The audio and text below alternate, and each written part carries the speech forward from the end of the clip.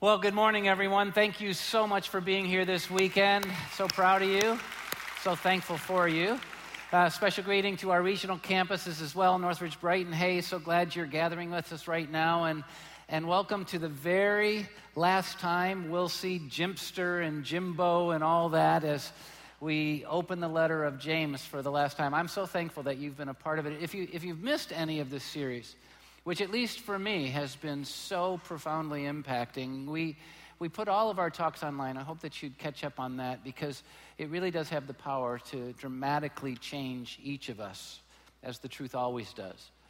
I tell you that while reading recently, I was confronted by a question that has just grabbed me. It's just captured my attention recently. A poet named Mary Oliver asked this question. Tell me, what is it you plan to do with your one wild and precious life? What a great question. And I have to tell you, I don't want to answer something like, well, not much, nothing. But even worse than that, because most of us wouldn't give that answer, but I thought about the way I lived my life the last week, and I had to ask myself, is this how I want to spend my one wild and precious life? And to be honest with you, I think unless we're thinking about it, we will just waste time. And I don't want to do that. I want my life to count. I want this one shot I get at it to make a profound difference. And I know you do as well. But here's then the thing that I started thinking about. That question's not just relevant to us as individuals. That question's relevant to the life of our church. You realize that, right? God has given us as a church family this one wild and precious opportunity right now. And I have to tell you, I've been seeking very passionately God about what he would have for us as we move into the future. I've been working very hard as the senior leader here. God's given me a position of influence I've been working with the team at laying out plans for the future of this church, for the future of what he wants to do here, because it's his church, and for your future, those of you who are part of this family. And I have to tell you, the last thing in the world, and I know you'd join me in this, we'd ever want to do is waste this thing that God is doing here, this great privilege and opportunity. And so I thought I'd share, since it's so relevant to the last words of Jim in his letter, what I think about when I think about the future of this church family, what I'm planning for, what I'm praying for, and what I want you to join me in community to accomplish. I want this to be a place that God continues to use in profound and impacting ways, don't you? I want God to use Northridge. This is his church. I want him to fulfill his promises here, and I want him to make a difference here. But I thought I'd get more specific because I think clarity is important. I pray that God would continue to use Northridge to change lives. I mean, it doesn't get any more important than that. To change our life, to change our kids' lives, to change our kids' lives. I'm just praying that God would continue to use Northridge to change the lives of all those that we love and live near and work with. But I want it to be more than that, don't you? I want God to continue to use Northridge to change the lives of people we don't even know. In fact, people who aren't even born yet. I want him to change lives. That's why Jesus left heaven and came to earth. As I look to the future of Northridge, I just really want this to be the kind of church that God uses to do something that I believe the world needs desperately right now. I want him to use Northridge to continue to change leaders. And if there's anything our world needs right now, it's better leaders. I mean, wouldn't you agree with that? We need better leaders. We need better leaders in our spiritual places, but we need better leaders in the marketplace and in education, in cultural enterprises. We need, and I think this just needs to be said, we need better political leaders. That'd be awesome. That'd be life-changing. And it's the Church of Jesus Christ that can ultimately be used by God to transform leaders from using their influence and their position and their opportunities to serve themselves and to lift themselves up, and instead to use their positions to serve God and others. And wouldn't it be great if God used us to change leaders? As I look to the future and understand what God could possibly do with this wild and precious opportunity He's given for us as a church family, I just want God to keep using us to change other churches. We don't just love Northridge Church, we love the Church of Jesus Christ. We want any place that names the name of Jesus to be successfully impacting the world with Jesus' light and Jesus' truth. And God's given us the privilege to literally help move churches to being more impacting, and I want God to keep using Northridge that way. I want to see in the future God continue to use Northridge as He uses us to change lives and change leaders and change churches, to then do the ultimate, to change the world. I mean, I really believe that the Church of Jesus Christ, called Northridge, can be used of God to change the culture of communities here at home in Detroit metropolitan area, but all around the world, to help reshape environments that the world provides for its citizens economically and morally and educationally and medically and relationally and spiritually. And God's used us a little bit in the past for this. I mean, we've seen it happen in many of our projects here in Detroit. We've seen it happen around the world, even in Zambia. But as much as I long for God to continue using us to change lives and change leaders and change churches and change the world, you just need to know that it's not a gimme. It doesn't just happen because we want it to happen. It doesn't just happen because it's our dream, we want to be a part of it. Just because God's used us as a church to do great things in the past doesn't mean He's going to keep using us to do great things and change the world in the future. And that's a scary thing for me. It's caused me to do a ton of thinking about this idea. I don't want to waste this one and wild, precious opportunity God's given us. I don't want to waste the privilege He's given me to be a part of a community like this and to have influence and leadership here, and I don't want you to waste your opportunity. And so this weekend, what I thought I'd do, since it's so relevant to the last words of Jim in his letter, I just want to share with you two thoughts that are stirring in me. And I share them in hopes that they might begin stirring in you. I'm sharing them because I'm in hopes that they'll start driving you, these two thoughts, and start driving your conversations and choices and your prayer and your activities, just as they have been mine lately. And here's the first thought. The only way real and worthwhile change can happen in people's lives or this world is by advancing the hope of Jesus. It's the only way we can bring about change that's eternal and significant in this world, by advancing the hope of Jesus. I need to say it right out loud because so many people put their hope in so many things that have no hope at all. You need to get this. Jesus is the only hope of the world. He's the only hope.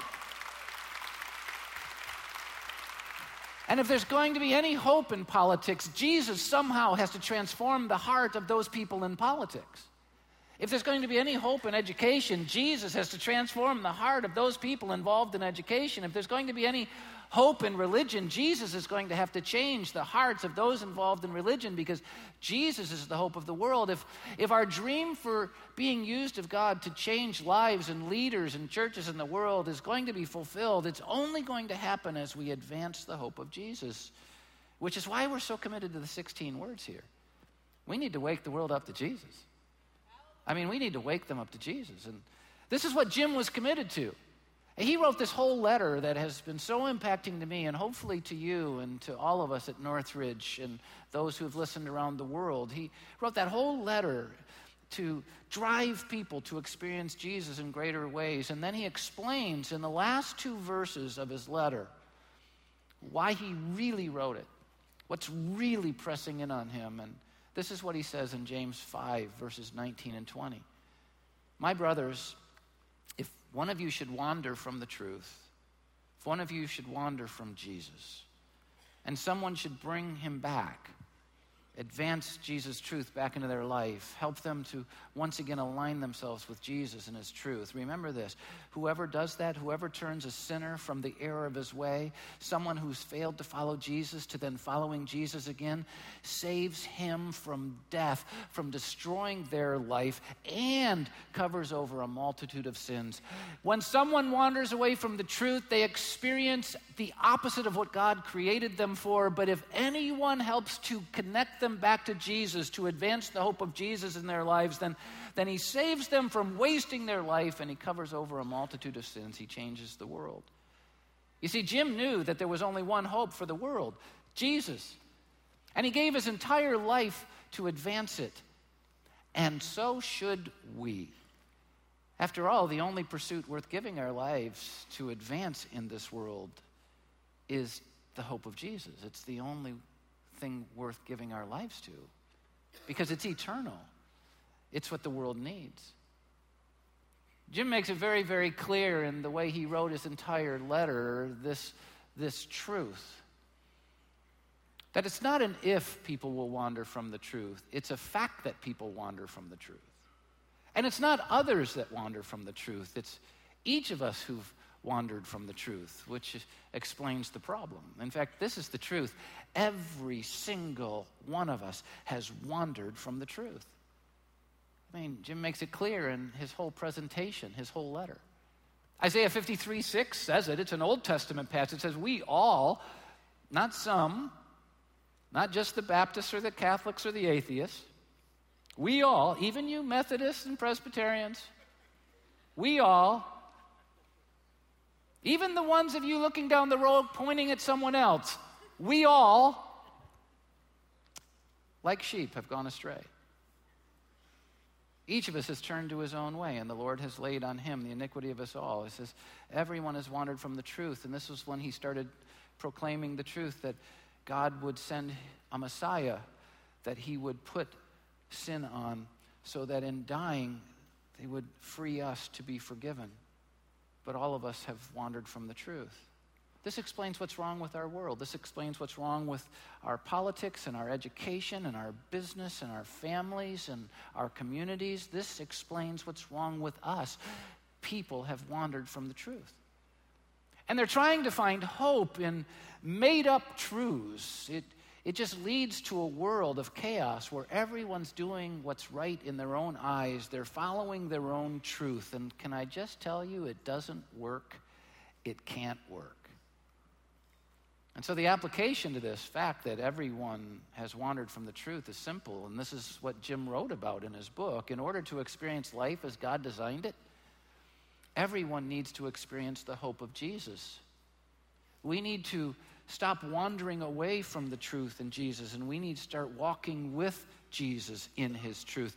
Everyone needs to experience the hope of Jesus. This is what you need, your family needs, education needs, business needs, politics needs, the world needs, because when people experience the hope of Jesus, it changes everything.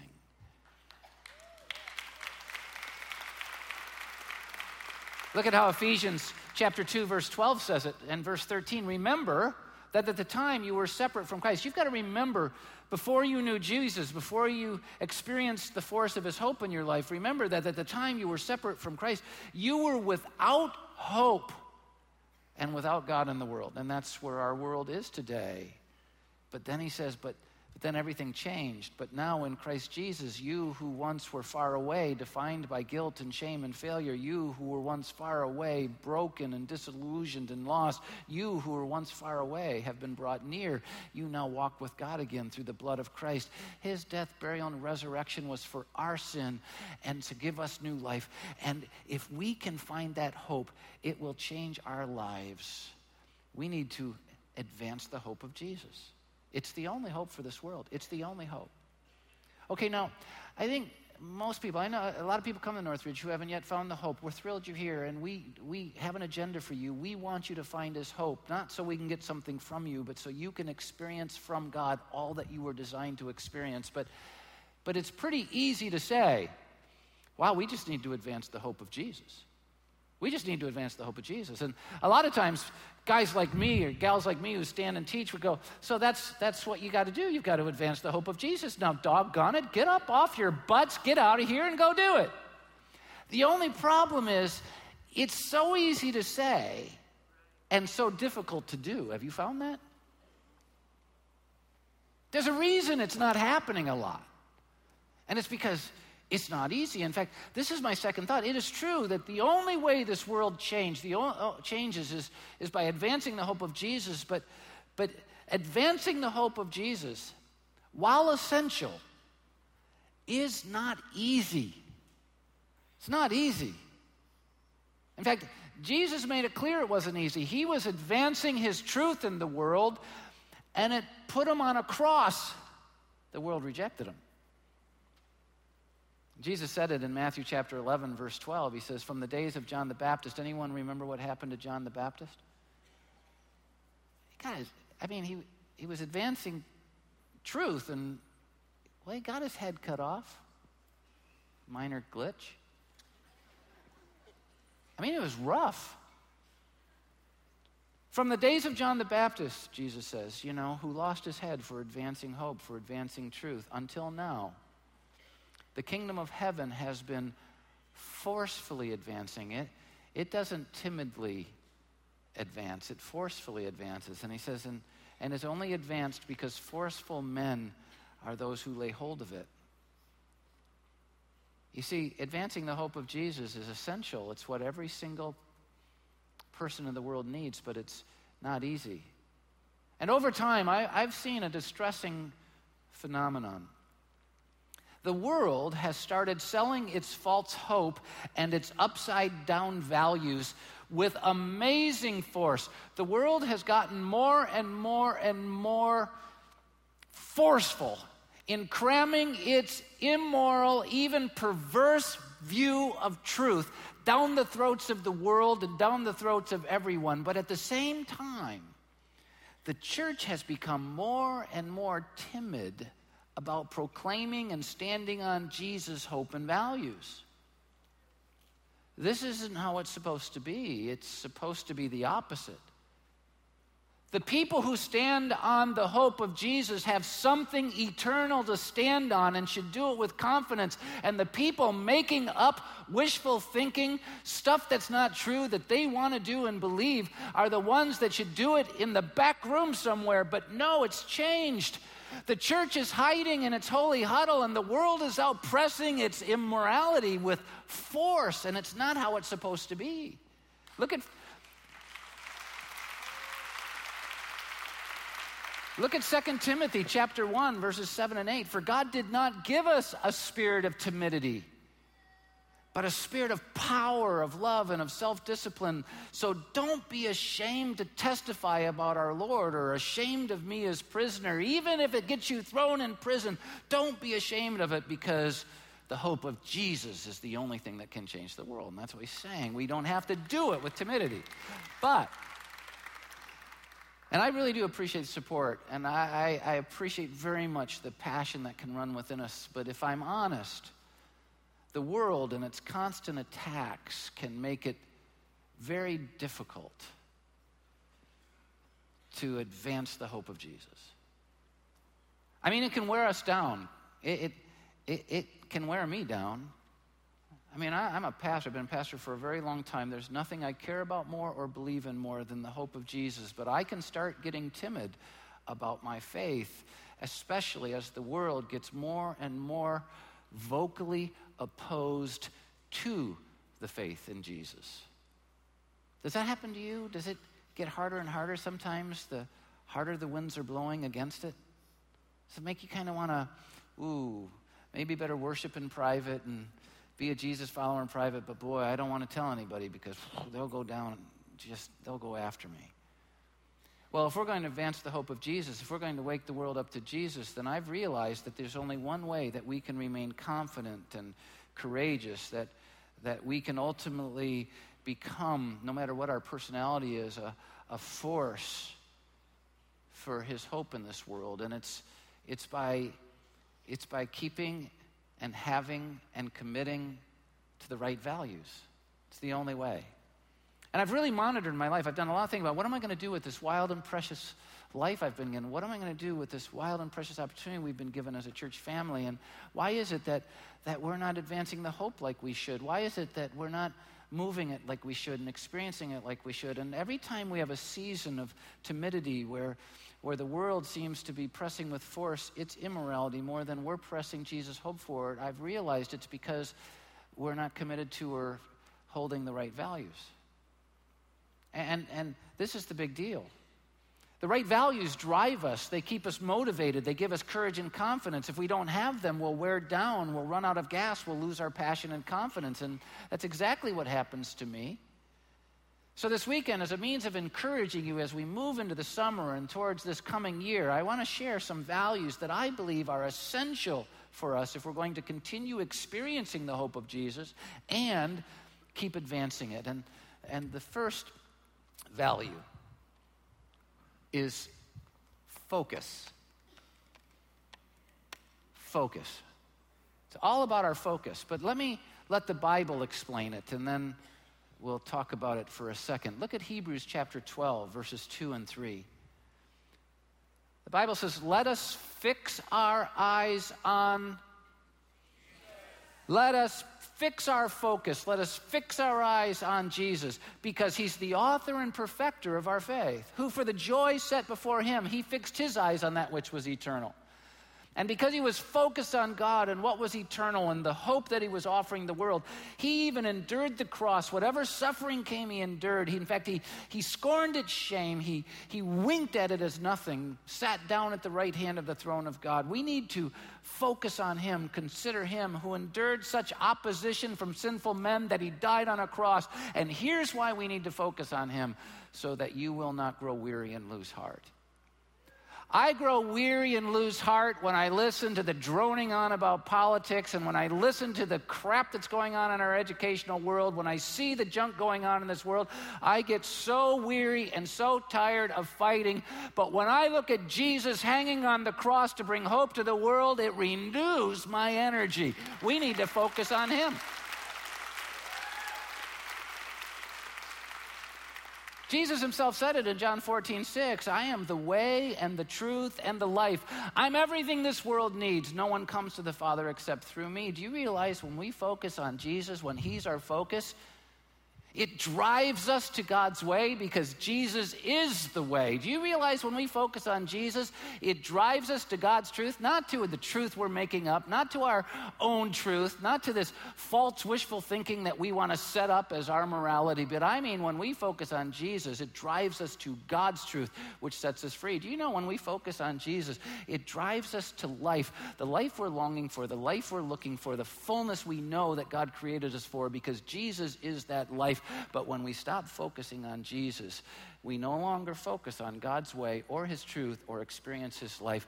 We need to set our focus on Jesus, and it will change everything. It will advance his hope for us and for the world. Realize if we don't keep our focus on Jesus, then we'll wander away from the truth, like Jim was talking about, and which means we'll be awake to all the wrong things, pursuing all the wrong things, and we'll be waking the world up to all the wrong things. We'll be for all the wrong things and passionate about all the wrong things. But when our focus is on Jesus, we'll be for the right things and passionate about the right thing. We need to focus on Jesus. But it doesn't stop there. There's another right value that has to drive us to keep us advancing the hope of Jesus and experiencing it. And it's a word that's going to surprise you probably at first, but it's absolutely essential as a value in our life. Offense. Offense. Now, it almost sounds like I should, be a coach somewhere dealing with that. I should be a football coach trying to institute the spread offense, that they should hire me for the Lions so we could play offense and actually win a game or two this year or something like that. But that's not what I'm talking about. This is a very spiritual value, this thing about offense. And because we're not committed to this value, the world is winning and Jesus is losing in many of our lives. Look at how Jesus said it in Matthew chapter 16, verse 18. On this rock I will build my church, and the gates of hell will not overcome it. Jesus took his disciples from the little village that they had hidden their whole lives in, staying away from the world. He took them 27 miles to a place, to a rock in Caesarea Philippi that was called the gates of hell because the water came up from the underneath, the abyss where the gods were supposedly from, where fertility would come from. And on this rock had been built temples to all the false gods of their world, Zeus and Caesar and Pan. And on this rock, they worshiped in sexual orgies in order to get the gods to release fertility into their world. And Jesus took these little isolated religious guys to that rock, and he said, on this rock I will build my church. On the heads of these false gods I will build the one true church, and the gates of hell will not overcome it. You know what Jesus was saying? We're not going to play defense and try and protect ourselves from the world and hide in our little holy huddles and our little villages from the world. We are going to go to where the gods right now are winning, and we are going to knock them to the hell they belong in, and we're going to build the church. That's what we're going to do. We're going to play offense. But that's not what's going on in Christians' lives in churches these days. Think about it. Defense tries to protect what is. Offense seeks to create something new, to take new ground. As Jesus followers, we're supposed to be on offense, taking new ground, not defense, trying to protect what is. We're supposed to be advancing, not retreating. And this isn't just an organizational reality, it's personal. We've all, each and every one of us, experienced and lost our own personal battles with hell in our lives. We've lost battles with hell personally and relationally and spiritual. We know what it's like to lose ground, to experience loss and disappointment and failure and betrayal and brokenness. But because of the hope of Jesus, now listen, this is so important. Because of the hope of Jesus, hell doesn't have to get the last laugh. These experiences don't have to be final. But the gates of hell don't fall down until the people of God let him build his church through them on their rocks. And it's time we go forward instead of retreating. We're not going to lock our doors and try and keep the world out. We're going to knock our doors out, and we're going to go change the world in Jesus' name, because that's what the world needs. Hope. Hope. To advance, it needs to be on offense. The value of offense drives growth. The value of offense drives outreach. We go to the disillusioned and lost and disenfranchised. It was offense that caused Jesus to leave heaven and come to earth. And it's offense that causes God's people to leave their holy huddle on the weekend and go into the marketplace and into the world with Jesus and his hope. And by the way, it's offense that causes us not to live for our comfort today, but to make all the sacrifices necessary to take the hope of Jesus to the next generation, because it's the next generation that's going to change this world too. And we need to be on offense. That's what we're going to play. So the right focus, Jesus. The right mindset, offense. Not trying to protect, but move forward. And then there's this other value that's essential if we're going to keep experiencing the force of God's hope and advancing in it. It might also seem like a weird word to you at first, but it's the value of relevance. And it's what drove the early church to change the world. See, the religious leaders of the day were irrelevant to the rest of the world, didn't care about the rest of the world. And then Jesus came and taught his people to care about the rest of the world and to go to the rest of the world. And you know how they changed the world is they took God's truth and made it relevant to the languages of the people of that day. Look at 1 Corinthians 9:22. I've become all things, Paul says, to all men, so that by all possible means I might save some. I have to relate to the languages and the culture and the mindsets of the people who are, so that I can communicate the truth of Jesus that can change their world. The world needs Jesus' hope, but they have to understand it before they can embrace it.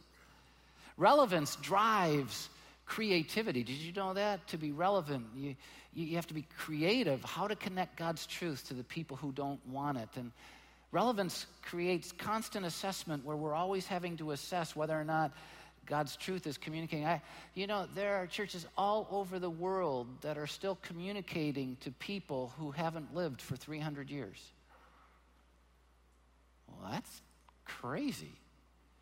We need to assess, is how we're delivering God's truth into this world connecting to the very people who need it, not the people who lived in the 17th century, but to the people who live in the 21st century, not to grandma and grandpa, but to our little kids and grandkids who need Jesus. We've got to be relevant with Jesus, or they will never know his hope. And that's what has to drive us. And I've discovered that the best way to know whether as a leader, as a believer, I'm being relevant in delivering God's truth, the best way, and I've been doing this a lot of years, the best way is to just see how many people are complaining. If no one's complaining, I'm not being relevant, I'm giving them what they want. The more people complaining, the better I'm doing. So you who try to change me by writing your complaints, just know this, it's fuel to my engine to make it even worse for you. Serious business. We need to be relevant if we're going to take God's truth, and it needs to be a value that drives us. I'm going to tell you the people pressing for immorality are as relevant as they can be. Jesus deserves us to take him into the world with relevance. That's where we need to be. So we've got to have the right focus, the right mindset, offense, the right habit or method, relevance. Okay, that's good. But there's this other value that's right if we're going to keep going forward. Compassion has to drive us. Because without compassion, Jesus wouldn't have left heaven, come to earth. Without compassion, Jesus wouldn't have stayed on the cross and died. He would have gotten off and bolted each and every one of our heads with a bolt of lightning. But because of compassion, he cared about us. Look at Matthew 9, 36 and 38. When he saw the crowds, he had compassion on them because they were harassed and helpless, like sheep without a shepherd. And then he said to his disciples, the harvest is plentiful. Everyone has wandered from truth, but the workers to rescue them are few. The need for hope is universal, but there are so few delivering it and advancing it. So ask the Lord of the harvest, therefore, to send out workers into his harvest field. Do you know what has to happen before anyone would be willing to advance hope into the marketplace, into their neighborhoods, into their families, into the world? You know what would have to happen? They would have to be filled with compassion.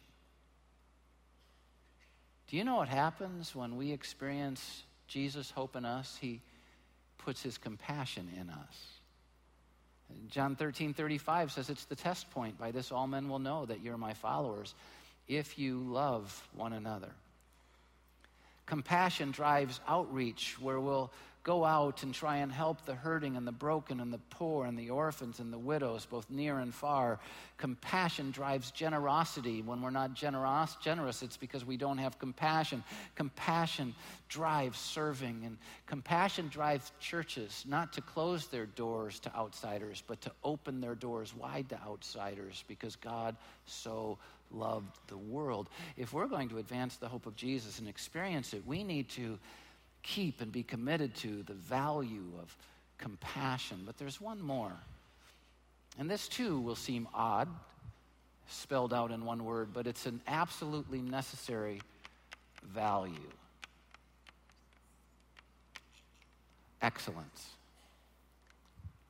I am so sick and tired of Christians giving their leftovers to God when he deserves their best. I am so sick and tired of the Church of Jesus Christ giving mediocre worship instead of giving passionate, fervent worship to God. It's time we give him everything we are with excellence instead of the leftovers. When we start giving him excellence and everything else the leftovers, the world will start changing. Excellence has to be our value. Look at the Bible. This isn't me. Colossians chapter 3, verse 17. And whatever you do, whether in word or deed, do it all in the name of the Lord Jesus, giving thanks to him. 1 Corinthians 10:31, whether you eat or drink or whatever you do, do it all for the glory of God. Do it with excellence. Why? Because excellence honors God and inspires people. And there are a lot of believers who aren't honoring God or inspiring anybody. There are a lot of churches that aren't honoring God or inspiring anyone, and I've been in that season of my life a lot as well, but the minute you start doing it, focused on Jesus with a mindset for offense to charge the gates of hell, with a commitment to relevance, driven by compassion, giving everything you are to do your best, you honor God, you inspire people, and you know what happens? Lives start changing, and leaders start changing, and churches start changing, and the world starts changing, and it's exactly what we long for.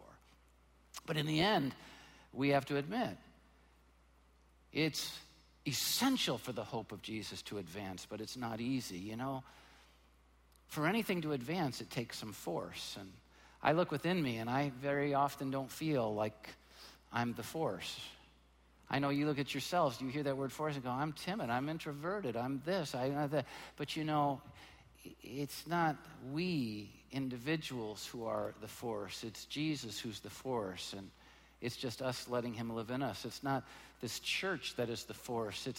It's just all of us collectively letting Jesus use us, and so we become a force for Jesus in this world. In fact, when we have the right values, when our focus is right, and our mindset is right, and our commitment to relevance is right, and we're driven by compassion and excellence, what happens is those values and the commitment to them create the force within us, within the world, that advances the hope that can change everything. We need to remember that these values have no power at Northridge unless these values drive each and every one of us. Did you know this church isn't an organization, it's a community of people? Did you know it's not enough for me to have these values because I'm one in thousands, but if all of us have these values, it becomes a force that changes this world. I can't change lives, leaders, the church, or the world. You can't change lives, leaders, the church, or the world. But Jesus in us can change the world. It's time we let him be the force that advances hope into this world. It's what we long for. It's what we're looking for. Now, there's the talk. There's kind of the end of this letter that Jim wrote us. But I have one action step for you before I release you outward. Just one action step. But it's a serious one, and it's a very personal one. I want to encourage you to evaluate yourself. I mean, it's okay for you to evaluate me. I get it. You know, you'll go out to lunch and you'll go, that was a 3, that was a 1. How much coffee did he have today? Crap like that. I get it. It's okay. That's great. But you know, you evaluating me changes nothing.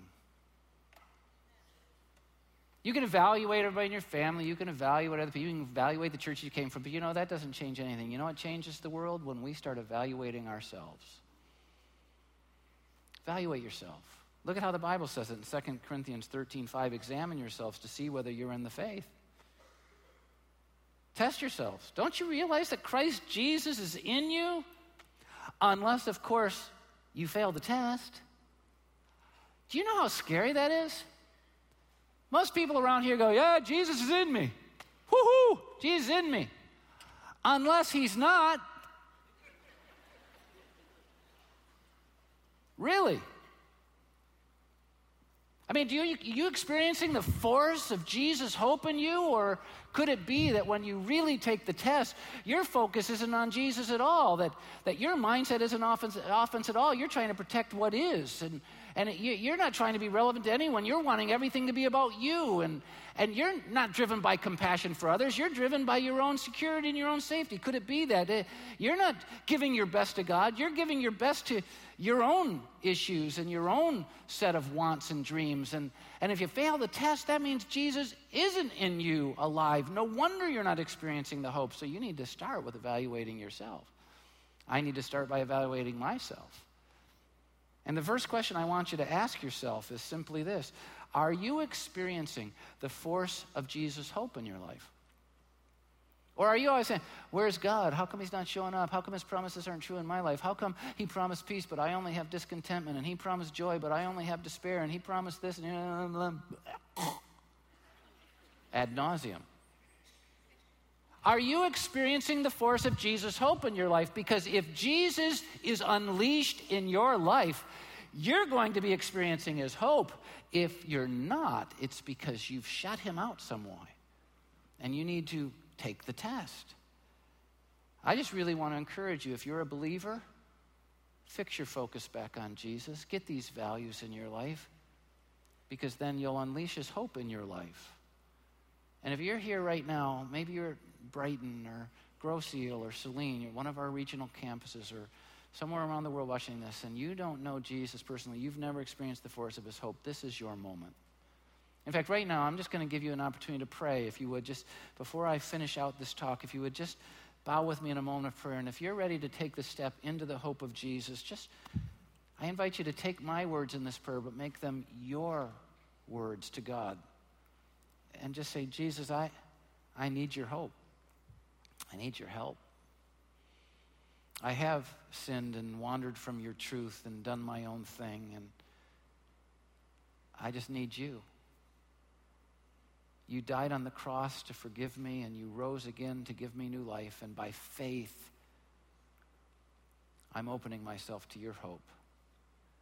In Jesus' name, amen. Now, if you just prayed with me quickly, we've put together a letter, a real simple thing that can help you think about next steps in your relationship with God. But to get you the letter, we have to know you prayed with me. And so we make it easy. In these programs we hand you that have Jim on it for the very last time is a connection card.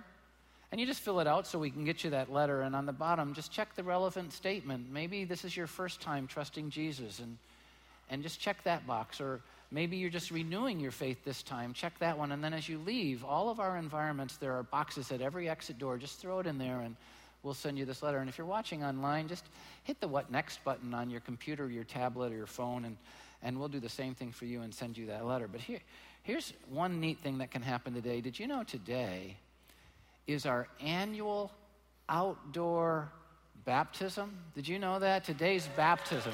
It's an exciting thing. We've got people from all of our campuses gathering right here. You know, it's fun. I've met some people from Grosse Ile who are up here to get baptized. It's really an exciting deal. But you know, there are a bunch of people here that you might have just prayed to trust Jesus. The next step is baptism. You could get baptized today, or you've already been a follower, but you've never been baptized. This could be your day, and there's room for you. And it's an exciting thing. And so our team is going to be gathered around the pond about 1:15, and just really want to encourage you. If you want to get baptized, you didn't sign up, Brian, that's okay. Go over there. They can talk you through it. They can tell you what to do, and we'd love to have you baptized. Same with regional campuses, you at Brighton and all that. But we do have a word of caution. You know, I wish that I was so powerful in my relationship with Jesus that I could change weather. That would be awesome. If I could do that, this would be the new Hawaii. I don't have that kind of power. And the storm's coming in, they say. And you know, God can do anything with a storm. He can stop the storm. He can do anything. But I've been watching the weather apps, and it doesn't look like it's in his will to want to stop this storm for some reason. I don't get it.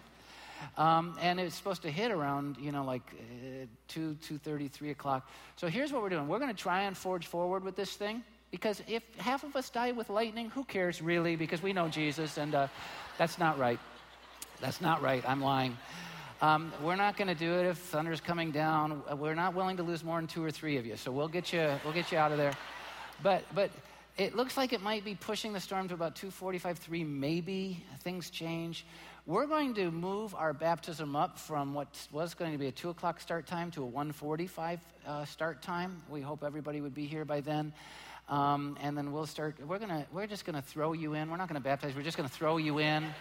Get it done. We're not going to do that either. We'll go through the process. But if something happens and the storm really cuts through and it's dangerous, we have to move people out. What we're going to do is we're going to set a date in the future for this, because this outdoor baptism is too special for us not to experience in this kind of way, all right? And our apologies for the weather, though we don't make it, all right? But anyway, I hope you'll sign up, that you'll be a part of that baptism, and if you're a part of Northridge, you'll be here for that as well. There's this last question. By the way, I'm having so much fun that I just want to keep talking. I don't know what this is about, but yeah. You know you're not going to go to heaven just because you did that, right? Okay, but it did make me feel good. Thank you. All right, we need to evaluate ourselves. Here's the next question. Are you a force for advancing the hope of Jesus? once you've experienced the hope of Jesus, the force of Jesus' hope in you, are you a force for advancing the hope of Jesus? Here's the best way I can say it is, would people whom you have influence with and relationships with, would they say that their lives are being impacted because of the hope they're experiencing through you? Because you see, the only way that lives are going to change and leaders are going to change and churches are going to change and the world's going to change is if Jesus is at work through us in our worlds. Are you a force for advancing the hope of Jesus? And a lot of people go, but I'm a shy person. I'm not like you. I can't stand on platforms. I'm introverted and I'm introspective and I'm that. It's not about your personality. It's about focusing on Jesus, having a mindset that he wants to do something through you, being committed to whatever it takes to communicating that truth in relevant ways given who you are, being driven by a compassion that won't let you stop, and doing it to the best of your ability. And those values combined let Jesus create a force in you that people find unmistakable. Are you a force? Jesus is the hope of the world, friends. If we're going to experience life as God designed it, then we need to experience the force of Jesus' hope in our lives, and then we need to advance that hope. And if we do, I can promise you something. This will not just be a place that God has once used in the past. This will be a place that God is now using to change lives, to change leaders, to change churches, and to change the world. And I don't know about you, but that's the kind of church I want us to be, because we've been given one wild and crazy precious opportunity, and this is it. Let's seize it for Jesus' name and for the hope of the world. Are you with me? Let's do it, all right? Cool. All right, just before I send you out, I just want to tell you there's a special thing coming on August 11th and 12th. We host at Northridge a thing called the Leadership Summit. And this can be a life-changing experience for every one of you, whatever your role in the world. And because we host it, it's an expensive deal that you can experience for $89. And all you have to do is go to northridgechurch.com/summit. Our code is Premier16, and you can get your $89 deal. And I'm telling you, if you'll come to this, your life will change. And I'm so excited about this year's summit. I hope you'll come. Also, God's on the grow here at Northridge Church, and it's happening all through all of our services. But on Saturday night, I don't know if you know this, but our number one growing service is Saturday night at 5:16. It's crazy. I'm really proud of that. And so here's what's happening. Starting this fall, the weekend after Labor Day, will be the hard launch for a second service on Saturday night here in Plymouth. So a second service is starting. They're going to be at 4:16 p.m. and 6:16 p.m. So we're going to split the difference between the 5:16, and I hope you'll be praying for us. I hope if you're a volunteer, you'd want to maybe commit to that. Really, really excited about that. It'll start for sure the week after Labor Day, maybe a soft launch a little bit earlier. Finally, Brighton's also growing, and Brighton, we're so proud of you up there, and so we're moving towards a second service on Sunday at 9:16 in the fall in Brighton, so that's going to be a lot of fun up there as well. And this weekend, it's the last weekend of gym, but next weekend, don't miss it. It's the opening of Unforgettable, and our summers at Northridge are unforgettable. If you want to know more about it, you can get the brochure on the walls or go online. It's going to be a great summer. Thanks, everybody. See you at 1:45 at the pond.